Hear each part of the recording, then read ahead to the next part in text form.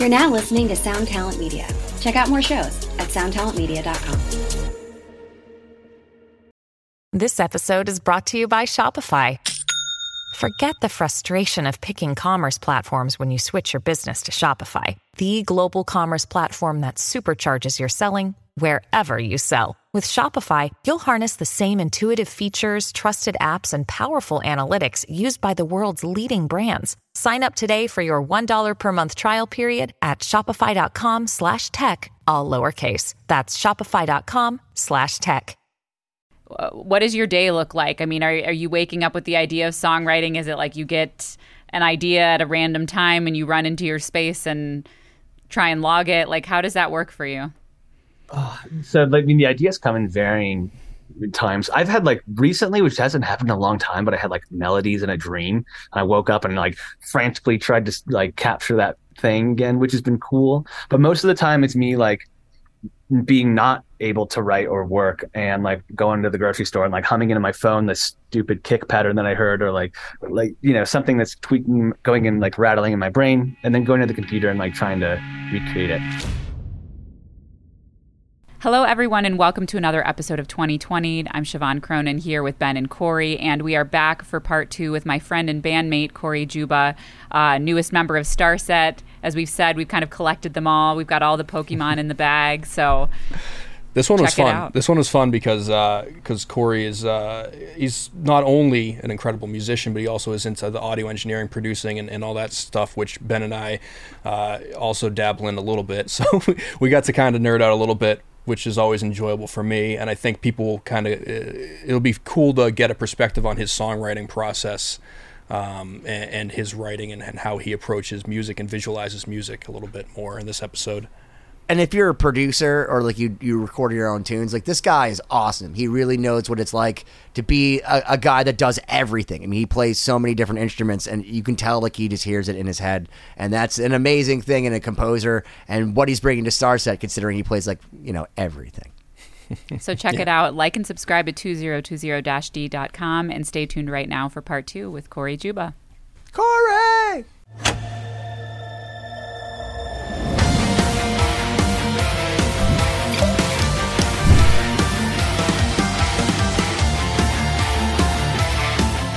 Hey guys, what's going on? Welcome to another episode of 2020. Cory here with Siobhan and Ben as always, and we are super pumped to welcome back Cory Juba. And now we share the same first name and spelling. And spelling, and the letters, 4 letters of the last name. Both wear glasses, both are bald, both have a beard. And we both like music a little bit. So check out the YouTube cast for the visual. We're all, like, all 4 of us kind of twinning. I need to, like, pull my hair back. We got the glasses going, the headphones. I am wearing my contacts as well, so I'm gonna absolutely. I feel drunk already from doing that. So that was just for a bit.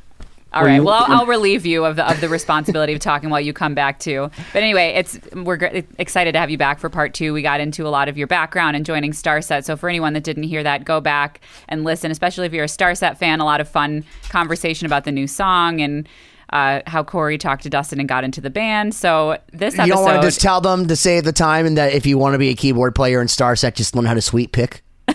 I get it, yeah. Just play everything, and then you. I think the answer is you have to be multifaceted and able to just handle a lot of random things happening, like key changes on the fly and multiple instruments and technology. And I mean, even me, I remember, like, some of my early experiences in Starset and hearing, like, DMX controller and Ableton and the time code, and I was like, what are all of these words that I don't know? And I was just like, yeah, okay, the string player that was used to reading sheet music. And lo and behold, now years later, I've taken classes and learned from all of you guys.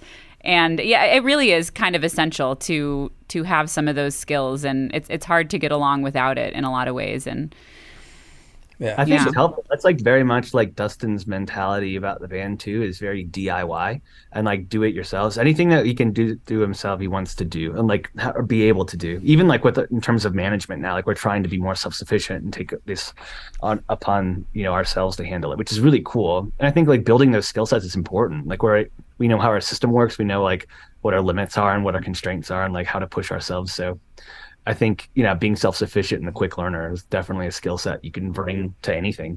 Yeah, well, and that's interesting you brought that up because that's one thing we talk about at the show. So we're doing the acoustic tour right now for anyone that didn't hear the last episode. But yeah, in this case in particular, this is all like self-booked. So Ron, who has also been on the show, he's the bass player in the band, basically put this whole tour together. So it wasn't like agents and promoters, and it's literally completely DIY, like show up at various venues that are anywhere from like a regular venue to a small restaurant or brewery. And it's like, okay, we're going to find a space. And yeah, he did all the routing, all the logistics, all the booking. So it really, yeah, from beginning to end was like self-sustaining kind of. He did fix the bus today too, by the way. So that's yeah. Every day there's some mechanical thing that Ron is doing. So listen to his episode.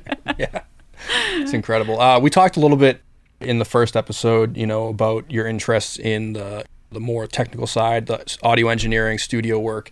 And if anyone's made it through the first episode, they probably care enough to stick around if we get a little nerdy. So can you talk a little bit about how you got into that side of the music business? Well, so I growing up, like playing guitar and like when taking it seriously, I always had like little ways, like little recorders, I think things to capture my ideas and moments. And then I became increasingly more frustrated with how terrible they sounded. So I kind of just wanted my demos to get better and better. And I took it upon myself to dive into the tech world, which is easy for me because like I love the creative aspect, but I definitely love technology and like my right brain, my scientific analytical thinking is there. So when I understood like the beginnings of like compression and EQ, I was like on like gears started turning, and I understood like how you can use these tools to pull out more emotion in your music and balances. So I guess like the initial thing just came from the drive of wanting my demos to be not shit. Like I really want to sound good. It's a common motivator, I think especially probably for like our generation where we couldn't, like we were at the time when we were young, studios are expensive. There was no chance of like going in to do your demos or anything. So it was either that or find the kid in your neighborhood that had a 4-track and he sucked at it. So it's like, all right, maybe I can do this a little better. And you kind of have to start figuring out stuff for yourself. Totally. Also, like we're in this perfect time where all these tools are so accessible now, and like I probably wouldn't have understood compression in the same way if I had to go find like a super nice LA2A and like, have access to it all the time. But if I can. But how are you learning about that though? Like was this internet research? Because I mean, even for me, it takes me like signing up for a Berklee class to even begin to understand audio things like compression. So how are you learning this stuff? I guess, this is a skill that I just assume people like have this drive, I guess, but I'm self-taught with everything. Like, all of my music knowledge, I think I had 2 guitar lessons in my life. And that's pretty much it. So like YouTube's an insane resource, but I'm constantly reading. I bought like all the mixing books I could find and then went through them and, spent too many hours on forums, like, the old Andy Sneak forum and things like that. And basically just digesting any sort of resource I could. So, okay, let me ask you this then. So, because you seem pretty serious about the audio engineering thing.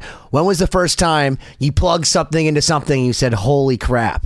Because I could tell. I'll start with me. Good holy crap. I'll start with bad holy crap. A good holy crap. Because I'll start with me. So I borrowed 3 condenser microphones meant for a choir from my high school and plugged them into a Roland VS 1680. Yeah. And it was 24-bit. It was the first hard disk recorder, and it had phantom power. I put it in front of my friend's drum set, and I heard all these frequencies I'd never heard on my 4-track before. And I was like, oh my God, I can make this sound like Pantera. Sure. Yeah. What was that first moment for you? Well, you believed in it. That you could be that guy that could make the record. Got it. Okay. So it wasn't, I don't know about being the first moment, but some of the most potent moments I've had was my friend Eric, who used to be in a band with, had a studio in Ohio, and a pretty nice one. Like, his parents really shelled out and built like a really cool room for us to play in. And we would just, toss up mics on the kit and listen back in the control room, and they sucked at first. And then I remember distinctly, like, we had this awesome like Mesa triple rec amp and this incredible like Marshall 4x12 cab, and I figured out like the perfect spot on the cone, or at least an acceptable spot on the cone to capture the guitar sound in the other room. And I remember coming back and I was like, this sounds mean. I sound like I had attitude. This is cool. And I just remember feeling like wow, like, these are the tools that required to do it. But I remember just feeling finally like recording a high gain tube head and then like chugging and like doing like a false harmonic and then coming back and like listening to it and being like, that's me? What? And then being pretty stoked. And then, that it's just a starting point. Like you see that and you're like, oh, it's cool, but like I need more punch in the kick, and then like the snare's not right. And I can't even tell you how many years I spend like sculpting snare drums to get them right. So, so let me ask you this: what percentage of your tracks have high pass filters on them? What's the real answer? 90, 90%. But they're not super aggressive. Depends. But I'm not afraid. He's referencing a previous guest we had. We had Jonathan Weiner, who's a world-acclaimed mastering engineer, and I actually went out to dinner with him after that. We went to go see Jeff Beck, and I said, after the episode, I had to go take off all my high-pass filters. And then the first thing he said without missing a beat is, well, don't believe everything you hear. Yeah, so like, I started doing that out of like, I guess, habit. Like, using like cues, it's really easy to see what information's there. But then I like heard this awesome interview with Joe Barresi, who did like Tool, and like all these huge like iconic rock records, and they have such a big sound. He's like, I don't high pass anything, and I was like, on the guitars, and he's like, has so much low end. He goes, yeah, don't do it at all. So I was like, what am I doing this for? Well, sometimes it works, but here, that's the thing is, and you learn this. So, like, I remember the first time I went into a real studio with a real producer, and he said, "Could you give me an audio reference of what you want to sound like on your guitar?" And I had a VHT and a Bogner. I had these beautiful amps. We had a Matchless over there. And I play Pantera, Vulgar Display of Power, and he just goes, "Why do you hate mids?" He's like, what do you want me to do? Get like a crappy like Marshall valve state? He was like literally horrified. We're at this beautiful studio, Longview Farm Studios, with all these U47 microphones, and I'm like, can we get the metal MT2 Metal Zone in here and get the Dimebag Darrell sound? So it's always but it worked for Pantera, because if now you listen to the drums, it's all high end, and so that and Rex Brown is where the vocal should be, is where the bass is. Right. So you're like, but that works because they're just an anomaly. And that's when you realize that sometimes for some people using a high pass filter is perfect, and other times it sounds like Tool. It's so situational. And one thing that I learned, because I'm also like, for production wise, I'm almost 100% self-taught, and watching other engineers I know, like looking over their shoulder, hey, what'd you do there? But one thing that happens when you do a lot of your own stuff, when you're learning to produce your own stuff and mix your own stuff, you're producing garbage, and then you're trying to mix the garbage. So you're using all sorts of tools that, the guy doing Tool, he's receiving these tracks that were recorded and arranged so perfectly that there's no need to go in and like do all this crazy stuff. Whereas, when I'm 15, putting a mic, a 57 in front of this cab, just slapping it on the speaker, and I'm getting all this speaker rumble. Yeah, I'm going to have to high pass it out because I have no idea what I'm doing. So it's funny, like it's so dependent, and that it's, kind of comes down. If anyone tells you always do this or never do this, then you throw that out the window and you stop listening to that person immediately, because it's so context dependent. But the important part, I think, is how important the arrangement is in production.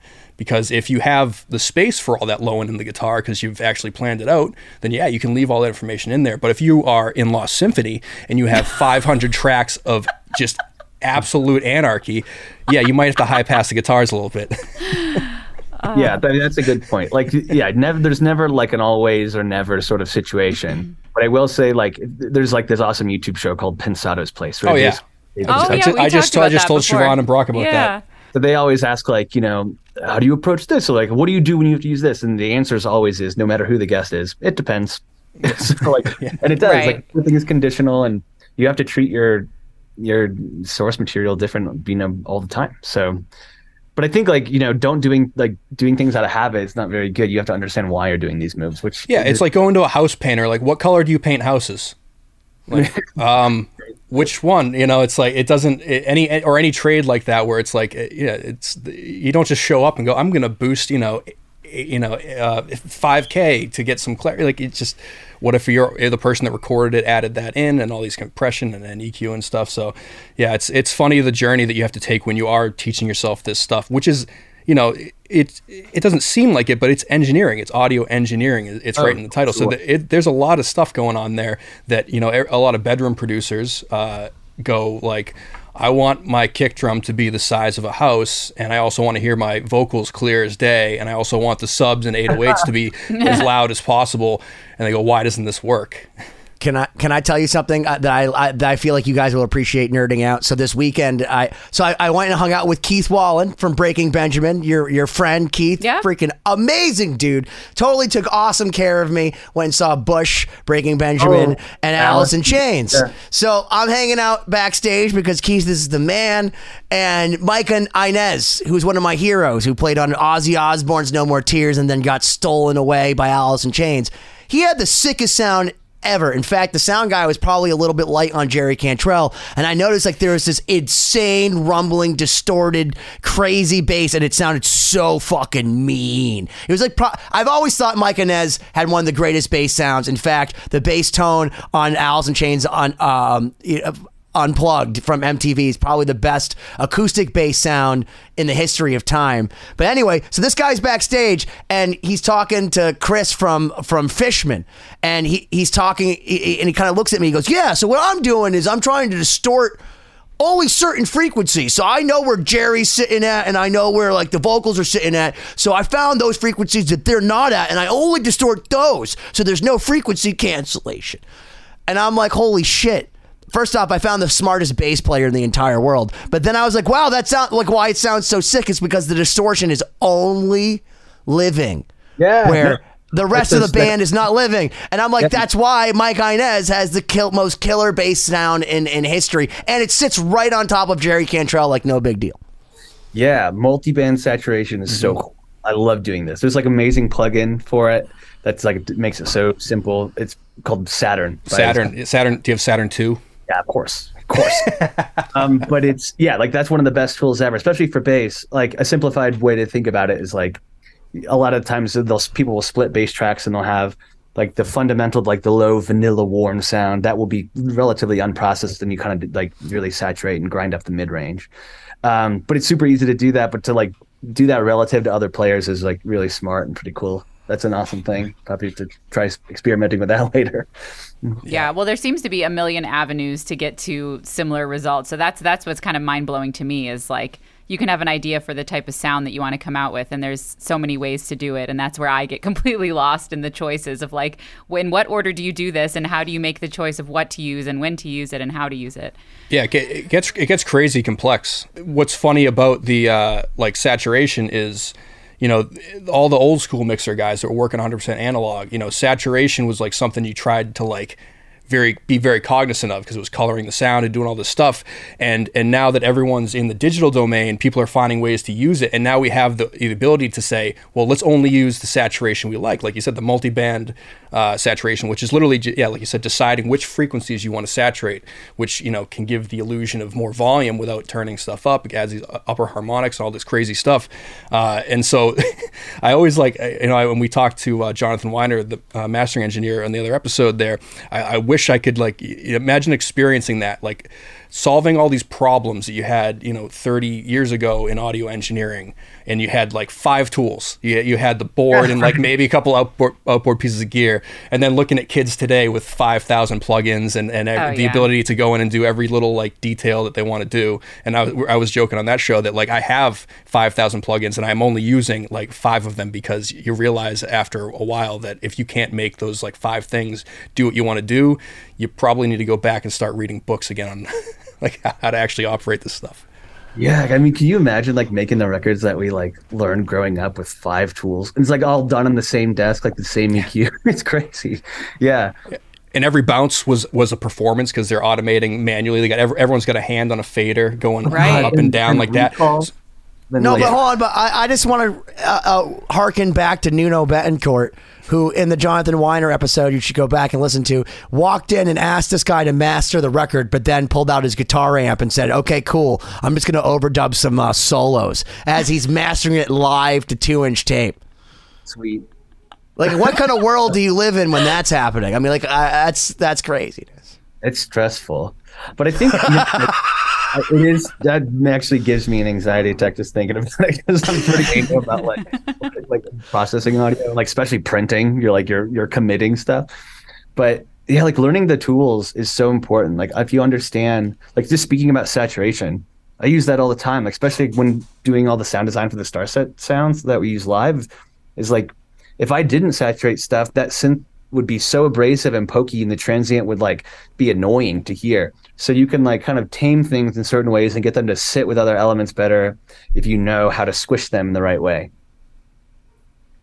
Yeah.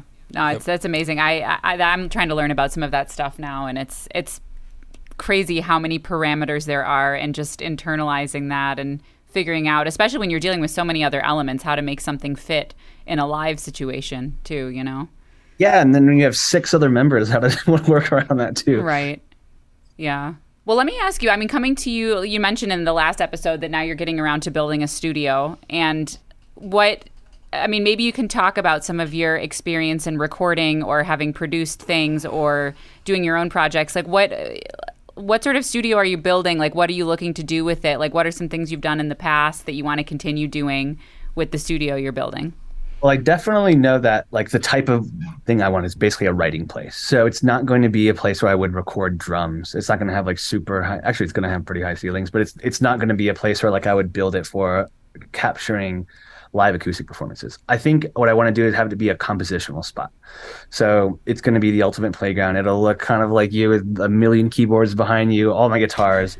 But I'm very careful, and I'm still talking to this acoustician about like the final blueprints we want to do, but it's the way to treat the room and the way I want it set up. So it's just going to, and then Brock built this amazing desk, by the way, which I'm sure you'll probably talk about later. But it's like, I need to get my desk and my You're welcome. Set up. I take total credit for Brock building desk, because he called me one day. Well, I was with Siobhan. This was before his first desk, yeah. Yeah, in Miami, and he was like, "You have a desk," which I have this desk right here, which cost me like $5,000. It sucks. It's an Office Max kind of desk, but it's basically because it has racks in it. And I had my C24 back in another lifetime. I had to get this specifically made desk, and I said basically as soon as it says studio in it, that it becomes 5 times more expensive than like if you went to Walmart and then just put a rack in it. Now, because Brock is so has so much ingenuity, and he has so much machismo and bravado and that natural Leonardo da Vinci like wit, he's just like, I'll whittle my own desk out of oak and and make it all nut. So I sent him a picture. I drew a picture. I'm like, this would be ideal. Yeah. And the greatest thing in the entire world is he actually brought my vision in my brain to life. Like 2 months later, Siobhan sends me a picture, and it's literally Brock's desk, and it's like basically the same concept as what I drew, but like this beautiful piece of furniture. And I felt so happy. I was like a Jewish mom, like, oh my God, my vision came to life, and Brock is a 3D printer. Yeah, that's awesome. I guess like same thing. Being in so many studios forever, I figured out some things of what I definitely wanted, but mostly what I don't want. So the way the desk layout, and I'm going to be so specific for where my monitor placement is in the room and all that. It gets super, super nerdy and kind of like aesthetic design at some point, but I'm really excited to do it. But it's mostly just going to be a layer that is for playing with synthesizers. Yeah, that sounds awesome. Is it going to be like attached to where you live, or is it a separate thing? It's going to be separate. It's going to be so our garage right now is leaning, and we have to redo the garage. So basically we have this massive backyard, and I'm just going to build an extension off the garage as a totally new building. That's awesome. Yeah, so I'm excited about so wait, it. Yeah, why Brock aren't you and I going to talk do about this a lot. Why, Go ahead. Why aren't you going to do drums there? Because you don't have to have a studio, a Sound City Studios to have good sounding drums. Better rooms for it.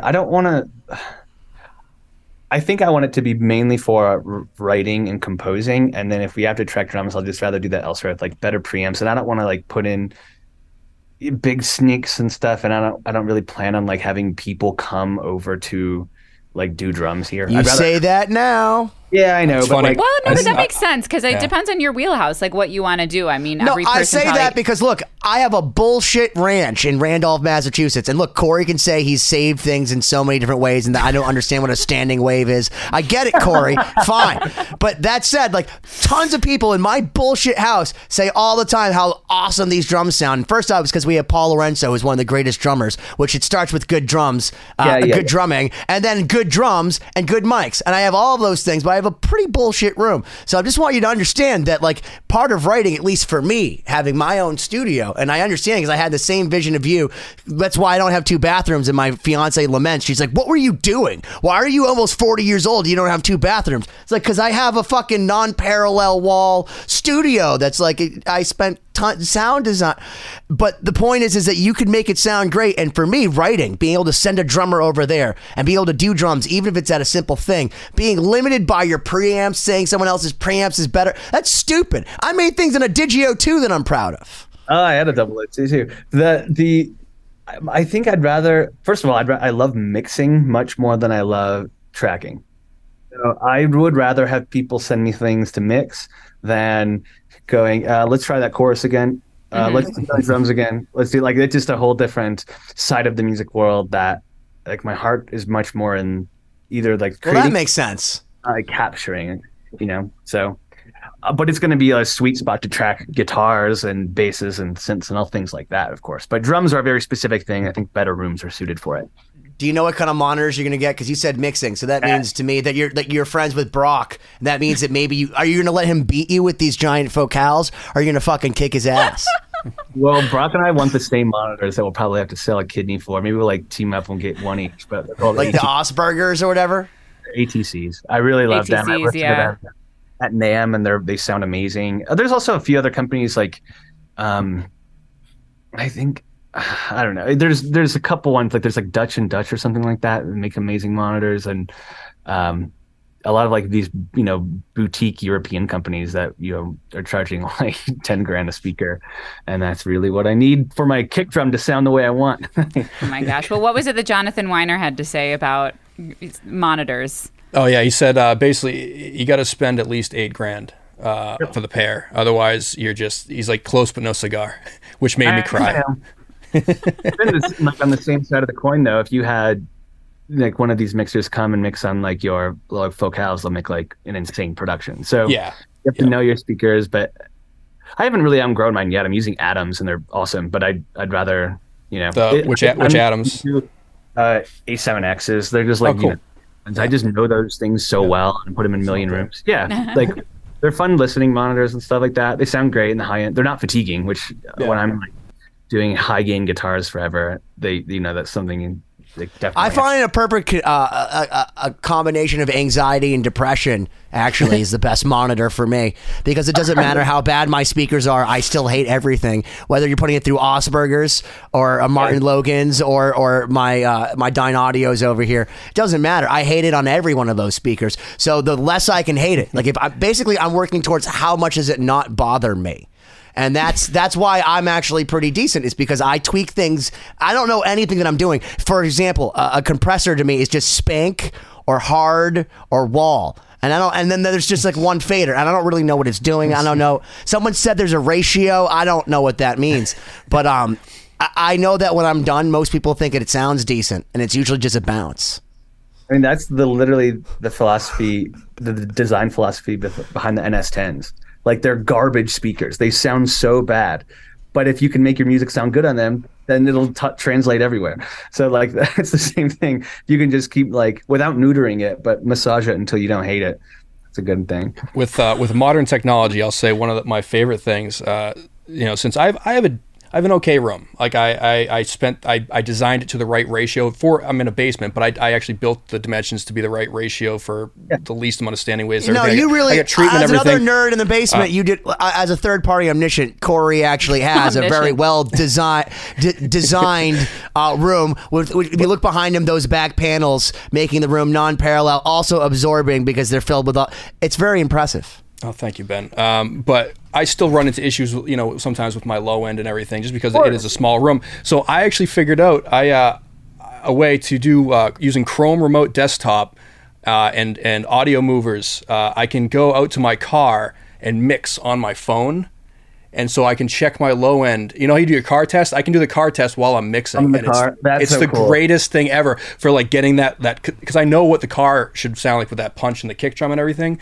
And I can sit there and dial it in. I come back into the studio and print the mix and send it off. And it's been the greatest like mix finisher I've come across. Interesting. I've definitely done the let's bring down the bass 2 dB at like 150 and then run out to the car, test it. Oh, damn, that wasn't enough. Go back and it. Basic. I feel like the paper cone speakers in a Honda Civic are actually better for me in my ears than Yamaha NS10s. They're equally unforgiving, but I know them better.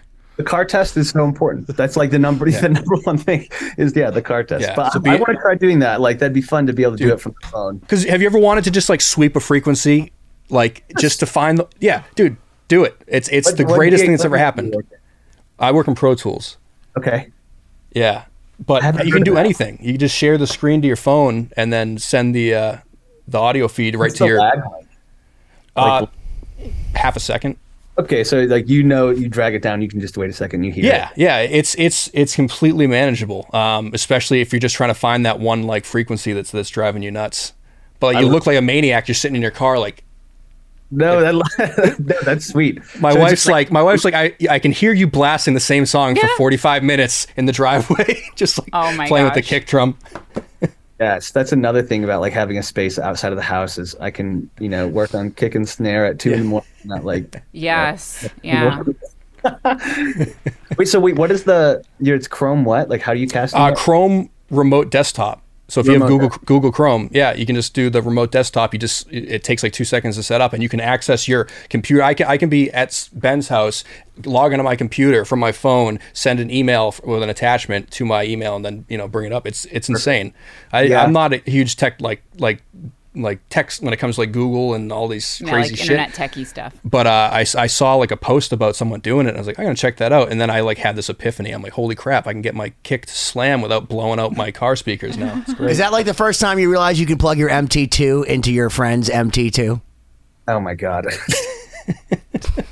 Yeah, it's exactly like that. I'm going to do that. That you're going to save me so much time. Of course, I should be doing that. Yeah, hit me up if you need any more info. That was my first. That was my first distortion box, and I actually loved it for years. I still plugged it in for years, and I thought that had such a relentless sound. And I stand behind it because Chuck Schuldiner of death, may he rest in peace, was straight into the board like a gentleman with just an MT2 into the board.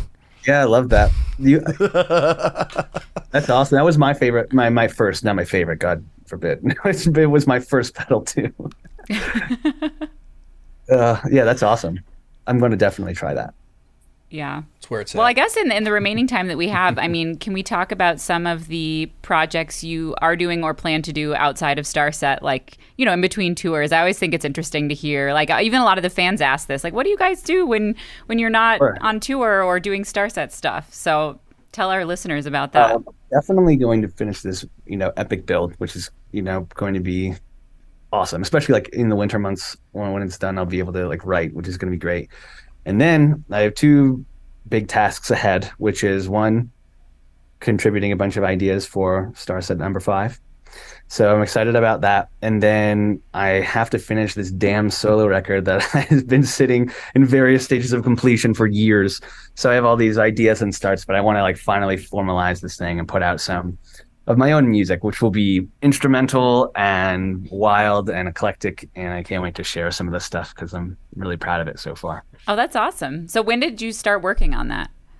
I can't even, I don't know. It's like, I've always like, I've had hard drives full of song starts, like, oh, this is like a cool riff, or this is like a sweet melody, or like, I love this sound. How can I improve upon it? And then I move on to the next one and then don't think about it. So now can I tell you, I'm sorry to interrupt I think that's the most important sign for me of a serious songwriter is the ability to write all these awesome songs that at that moment you think is the most important thing. And once you get whatever idea out in whatever piece, you're like, fuck that, and just move on with your life. And you can have like literally albums and years worth of material like Prince or Van Halen, and then go back. Like same thing we did with the Lost Symphony songs. I took songs from 25 years ago. I wrote 25 fucking years. I was like, yeah, and let's just do this song. It's the same thing that Dustin did with the new Breaking Benjamin song you guys did, right? Didn't he just took an old was it downset? You guys said downplay. Downplay. I conflate things. Sorry.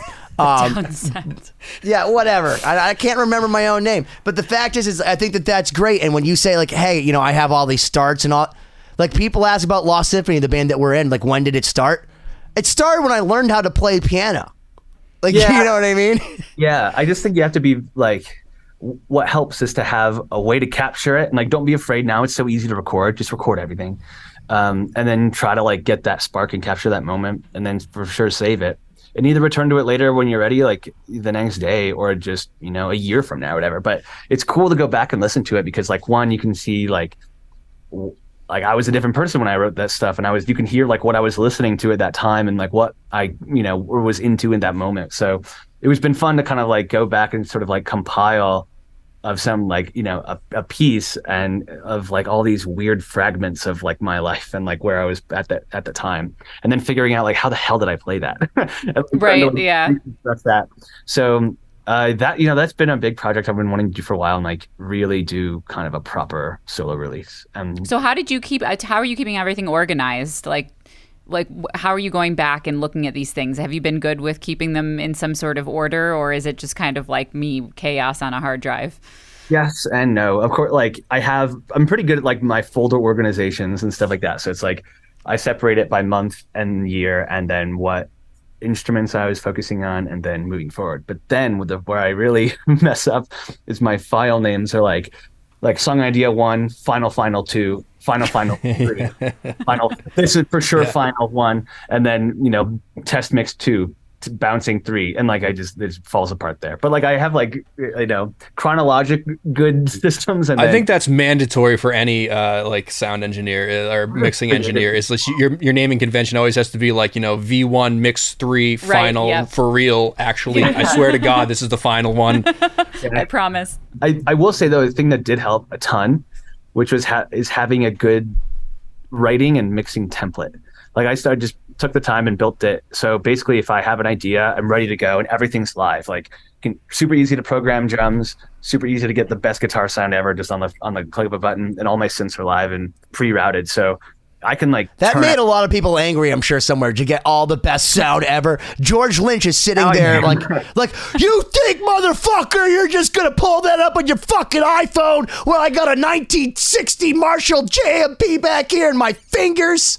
Yeah, well, I mean, now we have plugins that like are so good. They're seriously so sweet. So it's easy for writing, and like I think the problem is, at least for me, I remember like trying to write a riff and then tweaking our tone too long, and then by the next thing you know, it's like it's 3 a.m. and I haven't gotten the idea out. So being able to like on the fly and like eliminate friction anywhere I can has been so helpful. Yeah, absolutely. Well, let me ask, when it comes to writing, so like, let's say it's a day at home, you're not on tour, you're not doing something else. Like, what does your day look like? Are you waking up with the idea of songwriting? Is it like you get an idea at a random time and you run into your space and try and log it? Like, how does that work for you? So the ideas come in varying times. I've had like recently, which hasn't happened in a long time, but I had like melodies in a dream, and I woke up and like frantically tried to like capture that thing again, which has been cool. But most of the time it's me like being not able to write or work, and like going to the grocery store and like humming into my phone the stupid kick pattern that I heard, or like something that's tweaking, going and like rattling in my brain, and then going to the computer and like trying to recreate it. But like waking up, you had your coffee. This is, this is very important because nothing works until essential. And then I noodle, and it depends. Like some days, like if I'm like really trying to push for something, like when I'm doing like either like the writing for the next record or like my solo stuff, it's kind of structured where I'll be like, these 3 days are going to be guitar, and like these 2 days will be drums and bass or something.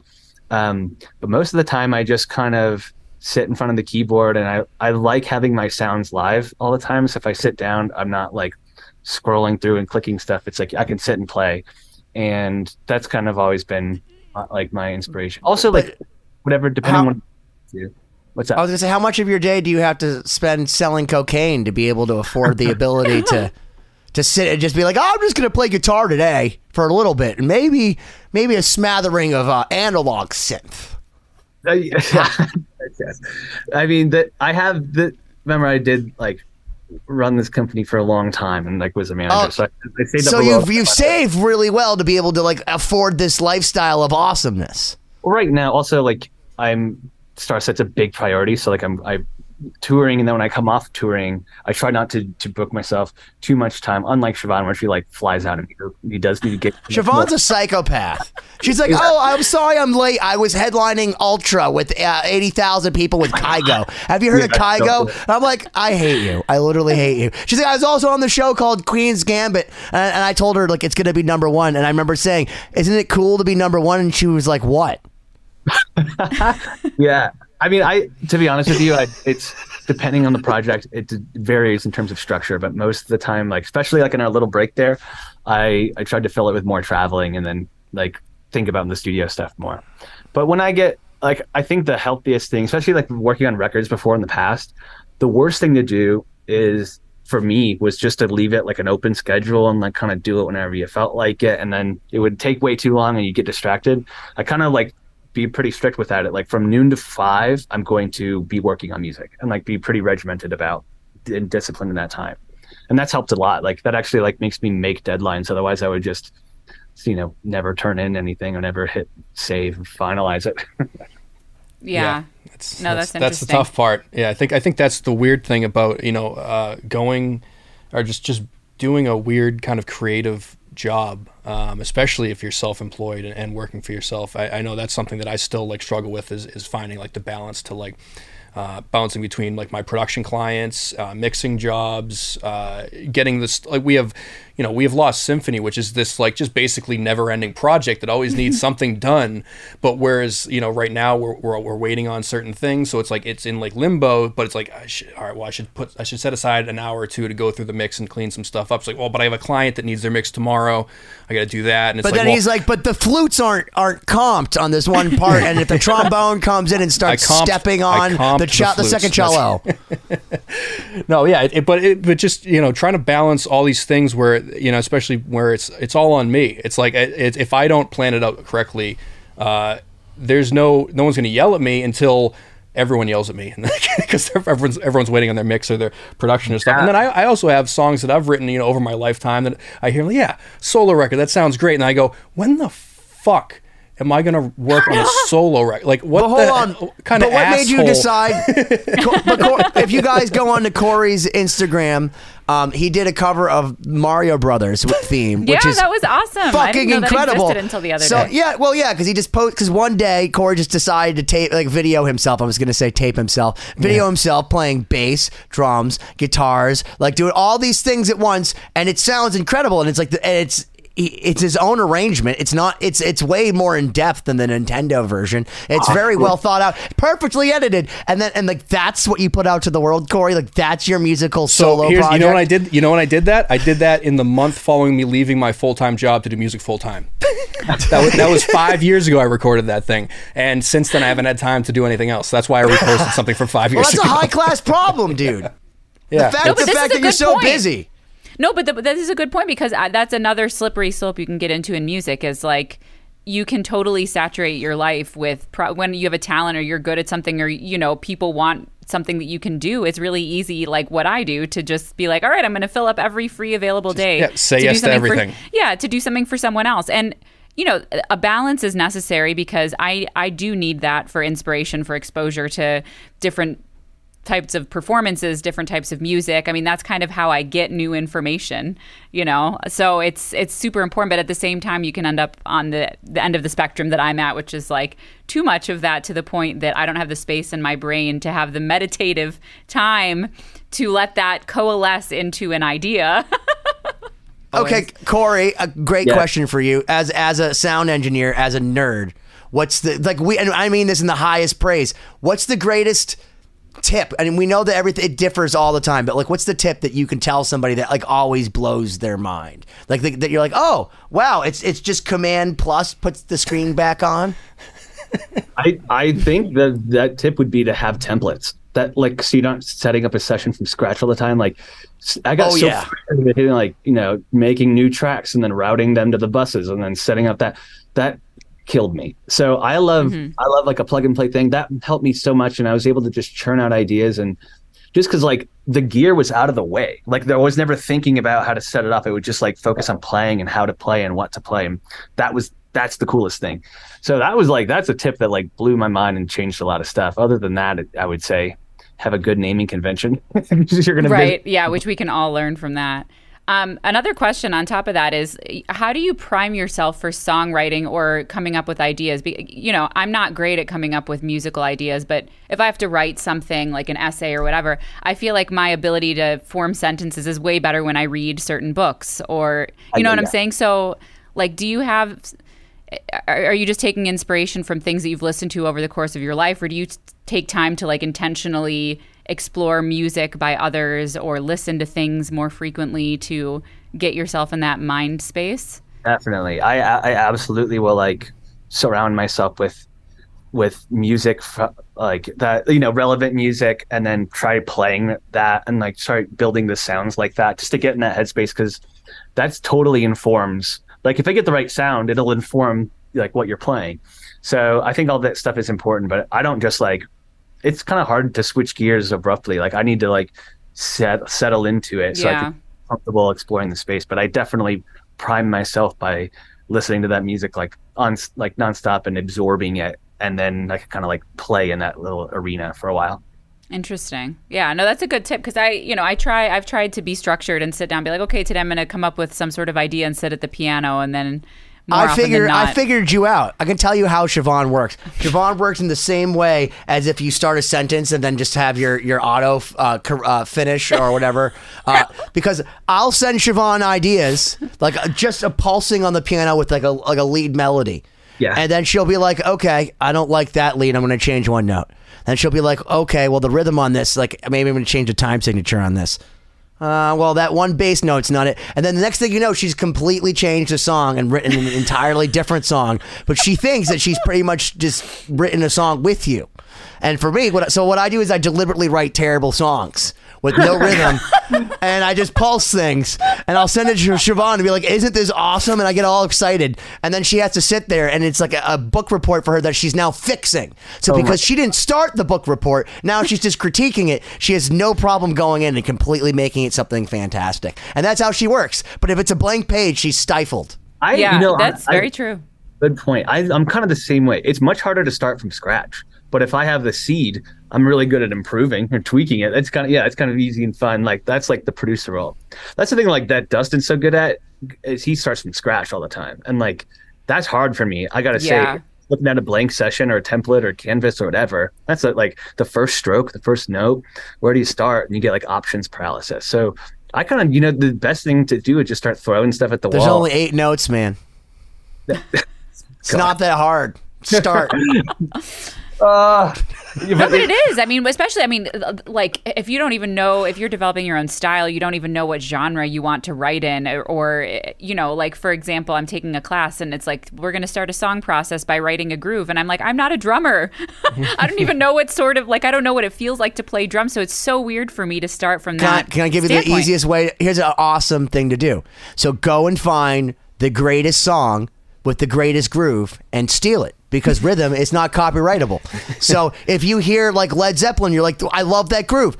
Take it exactly and then do whatever you want to it, because there's nothing they can do to you. No, that's not a bad tip. I mean, I think, again, it's good to like prime yourself, so in this case, I'm like, okay, I'm going to look up songs in this genre and kind of listen and see like what's going on in this style, what are some common elements, and then have that sink in and then go in and approach it. But yeah, with absolutely nothing, it's hard.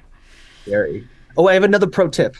Yes. This is like this two kind of actually is one. If you're feeling like writer's block, I always jump to another instrument. Maybe like easier for some or harder on others, but like that always changes my ear and like my center of perspective for sure. Mm-hmm. Another thing is, I'm guilty of this on guitar, is I fall into the same shapes and patterns and habitual. Mm-hmm. So then what I do is totally throw the guitar in some way out, like alternate tuning. Different tunings all day. Different. And I love that. And I've written some of my favorite things because it forces you to use your ear and like really listen to what you're playing instead of just like falling into the same habits of riffs and That's like, interesting. Yeah, I've never done that on violin, and usually if I sit down to come up with any idea, it's always on piano, just because I feel like harmonies and chords are my home base. But that's a great tip. I've heard that from other people too, like great arrangers and songwriters. That's awesome. I'll tell you, one of the greatest days of my life was Paul Lorenzo, the drummer in Lost Symphony, came over and he had a baritone ukulele, and he goes, "Yeah, it's in drop slide A tuning." Like, what? He goes, "Yeah, it'll change your life." Baritone ukulele. And Frank, the bass player at our band, Cory, was in the evening with us. At one point, he was like, "Yeah, no, dude, drop baritone and drop A. It'll change your life."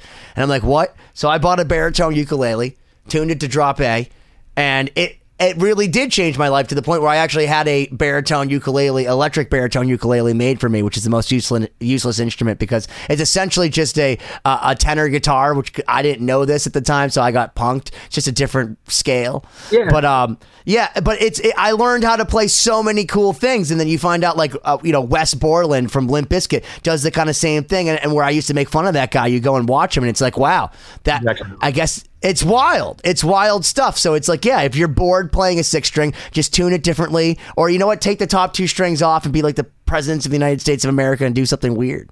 Yeah. I mean, like I've written stuff I would have absolutely never been able to come out of me if I didn't just like jump into deep water like that. And it's cool because it kind of forces you to reapproach the instrument with fresh ears and eyes and like really listen. And you're really figuring it out almost for the first time again because none of your scales line up and your chord shapes don't work anymore.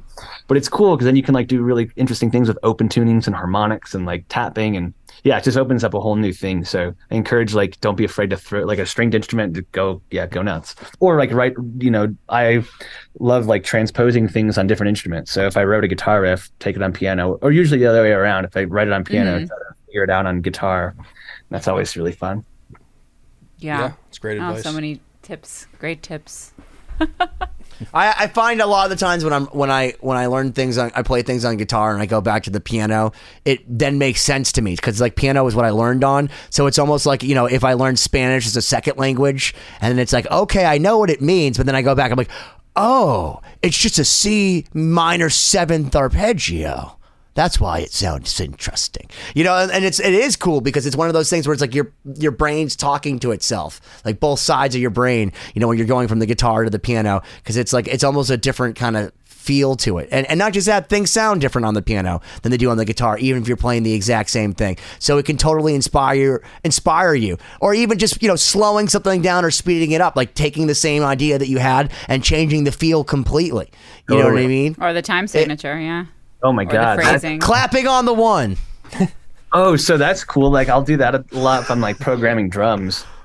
I will not be afraid to just like slide the whole like MIDI roll over and like displace it by like, a whole like quarter note. And then I'm like, whoa. And then kind of like following that rabbit hole a dozen more times. And the next thing you know, you have a riff that you would have never done just by. That's how the Terminator 1 soundtrack was made. Do you know that? I think it's like in 1316. Oh, so the guy didn't realize that it was in such a weird time signature, the composer, and then they were going to do it to like an orchestra. They were doing like this whole compilation of different movie themes. So they asked him if he could write it out, and the guy like wasn't. I guess he was more of a synth guy, and he's like, "What made you write it in 1316?"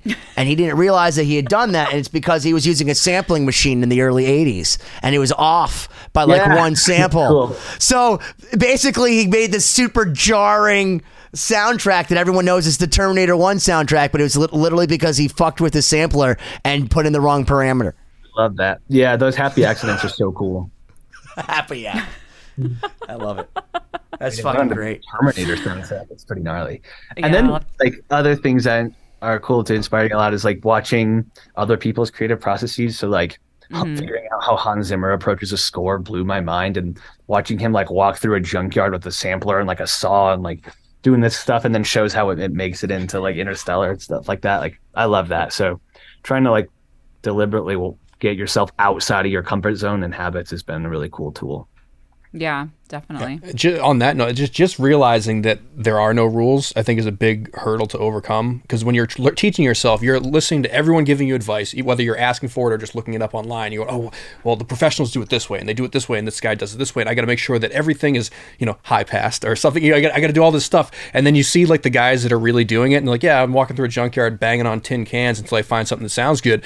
Or you like see some like the biggest mixers in the world going like, yeah, I found this old piece of shit gear on Reverb, and I plugged it in, it was distorting really great, so I just cranked it up and used that to like make noise. And you're like, oh, you just do what sounds good. That's what you're supposed to do. You're not supposed to think about all the other shit, I think that's easier for me to say because I'm from like the maverick rock world where anything goes, like whatever sticks. But Siobhan, you're like classically trained where this is the right way and this is the wrong way to do it. So I wonder if like, do you have to find yourself like sometimes turning your back towards proper training? Oh, yeah, definitely. Well, especially playing in a rock band and just like some of the ways that you have to approach the instrument to fit into that sonic landscape. I mean, there's a reason certain customs exist because there's like a good approach to making sound, and there are certain ways that are tried and true that it's important to borrow from. But yeah, I think it's also important to realize that like if you're able to attain a certain sound in a different way, there's absolutely nothing wrong with that. And if that's your sound, that's totally fine too. It doesn't have to have existed before.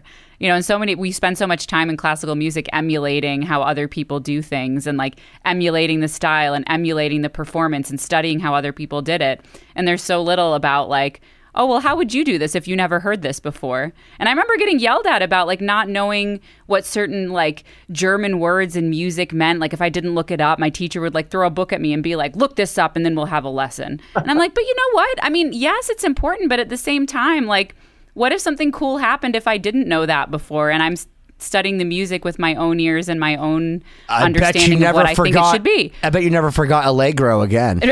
Well, of course, it's important, but really, like that, it's the mentality that can be damaging of being reprimanded for not following something, and it's not an excuse to say like, oh, you shouldn't practice or you shouldn't do this. You definitely have to know how your instrument works and know how to produce a sound and understand why this works well and why that doesn't.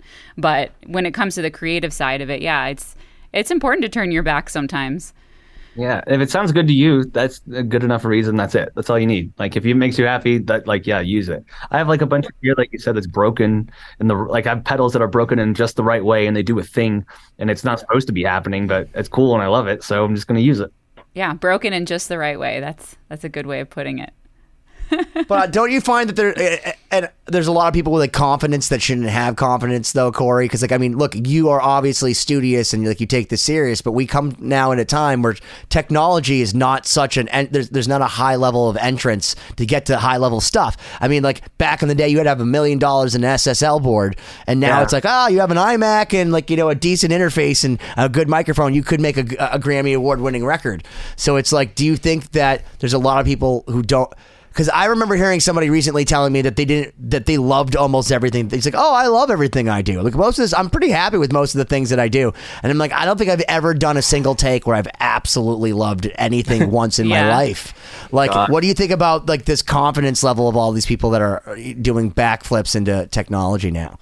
I mean, I can't really speak for them. I see a lot of people who have like unwavering and unshakable confidence that with like no merit at all. And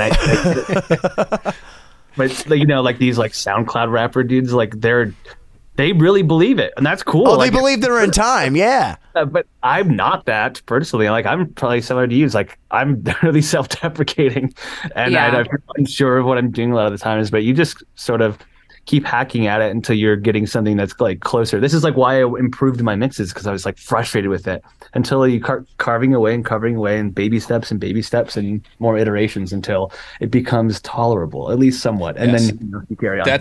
That's a good way of putting it. Tolerable is what I aim for. Well, hold on. Here's something else though. Cory, you need to find someone like your Cory. So like Cory for me. So he's Cory number 2 on this one.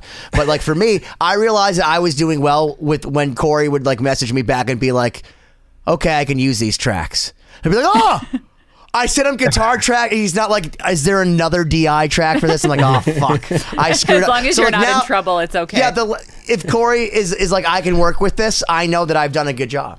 Yeah, what better feeling than that? Yeah. I remember that happened to me too. I remember the first time I sent guitar tracks over that I recorded remotely, and like he just like spit out some ideas, and I sent him over, and he was like, "Great, we're gonna keep it." I was like, "What?" So, yeah, I just remember feeling like, "Wait, my tracks?" So yeah, it's a good feeling. That's awesome. Yeah. All right, man. Well, yeah, we're wrapping up part number 2. This has been awesome.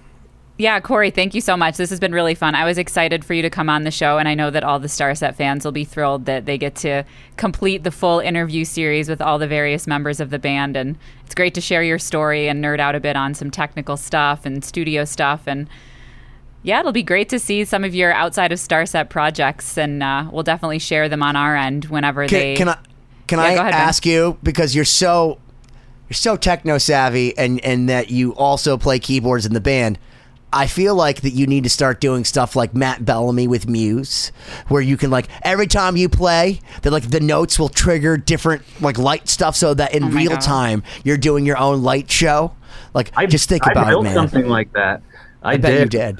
It's kind of, maybe we'll save this for like a future part 3 or something. But I built like multi-sensory composer instrument that was attached to piano is attached to light pipes. When you played it lit up a structure that you stood in. That's amazing.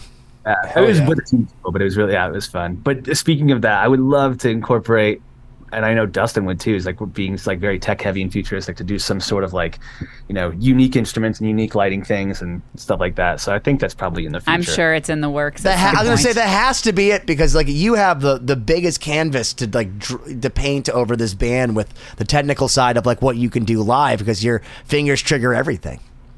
Yeah. I mean, lots of options. I can't wait. Or like, I know Dustin teases it, but I think the coolest stuff is yet to come. So we're really wanting to make the show bigger and more immersive in every way. So yeah, stay tuned. I want Middle C to be green. Awesome. Well, listen, guys, good luck on the rest of the acoustic tour, and thanks for hanging with us. And hopefully we'll catch you again real soon. Check out your Instagram, which is very simple, at Cory Juba. Keeping it simple, spelling it Cory the correct way, Cory. And yeah, man. Yeah, and come see us on tour. If anyone is out there and hasn't seen the acoustic show, we're on tour until mid-November. It's CORYJUBA, because some other people might think it's like JEWBA. Oh, yeah. So like he's not one of us Jubas. He's just a Juba. Thank you for clarifying. But yeah, thank you so much for having me. This is super fun. Hopefully we'll do it again sometime. Yeah, I'm sure we'll definitely do some more episodes, and everyone will love it. And I'll let you know. Yeah, we'll share the links and everything. It'll be a hit. Very cool. 2020-d.com. We'll see you next week.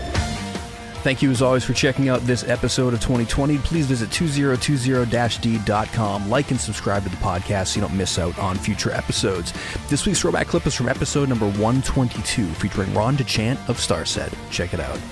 Was the start of Starset intended as like an album first, or was the lore already kind of drafted? Like what was kind of the initial pitch? You referred to the whiteboard that you found. So like what did that entail? That was before the music. I think that was 2012, and I don't want to speak for him because I could totally butcher this, but like I just know from my outsider, like him telling me as a really good friend, he would bounce all these ideas off of me on late night phone calls, and we would just, because I was working, so he would call me later, and I just remembered talking about a lot of what he, how he envisioned this to be, and whether that was it never felt like marketing.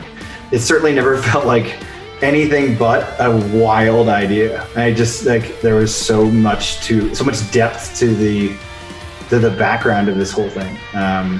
It's just, when you're talking to a crackhead that they're a crackhead. You just know, you're like, okay, this guy's like off his hinges, something's totally wrong. Like never did I get a feeling like you could put them side by side and him yelling about this story and then a crackhead.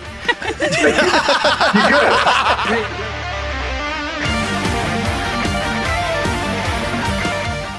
One Hit Thunder is a podcast where we both celebrate and have a good laugh about bands and artists that had just one hit that we all know.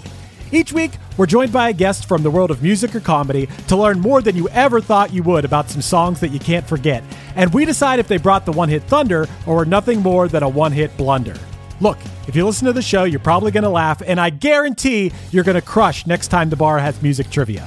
Tag Team, Jane Child, Meredith Brooks, Looking Glass, Sean Mullins, Eiffel 65, EMF, Crash Test Dummies, Crazy Town, Chumbawamba. We have hundreds of episodes in our back catalog and a new episode each week, so pass the Dutchie, make sure you're connected, and subscribe to One Hit Thunder wherever you get your pods.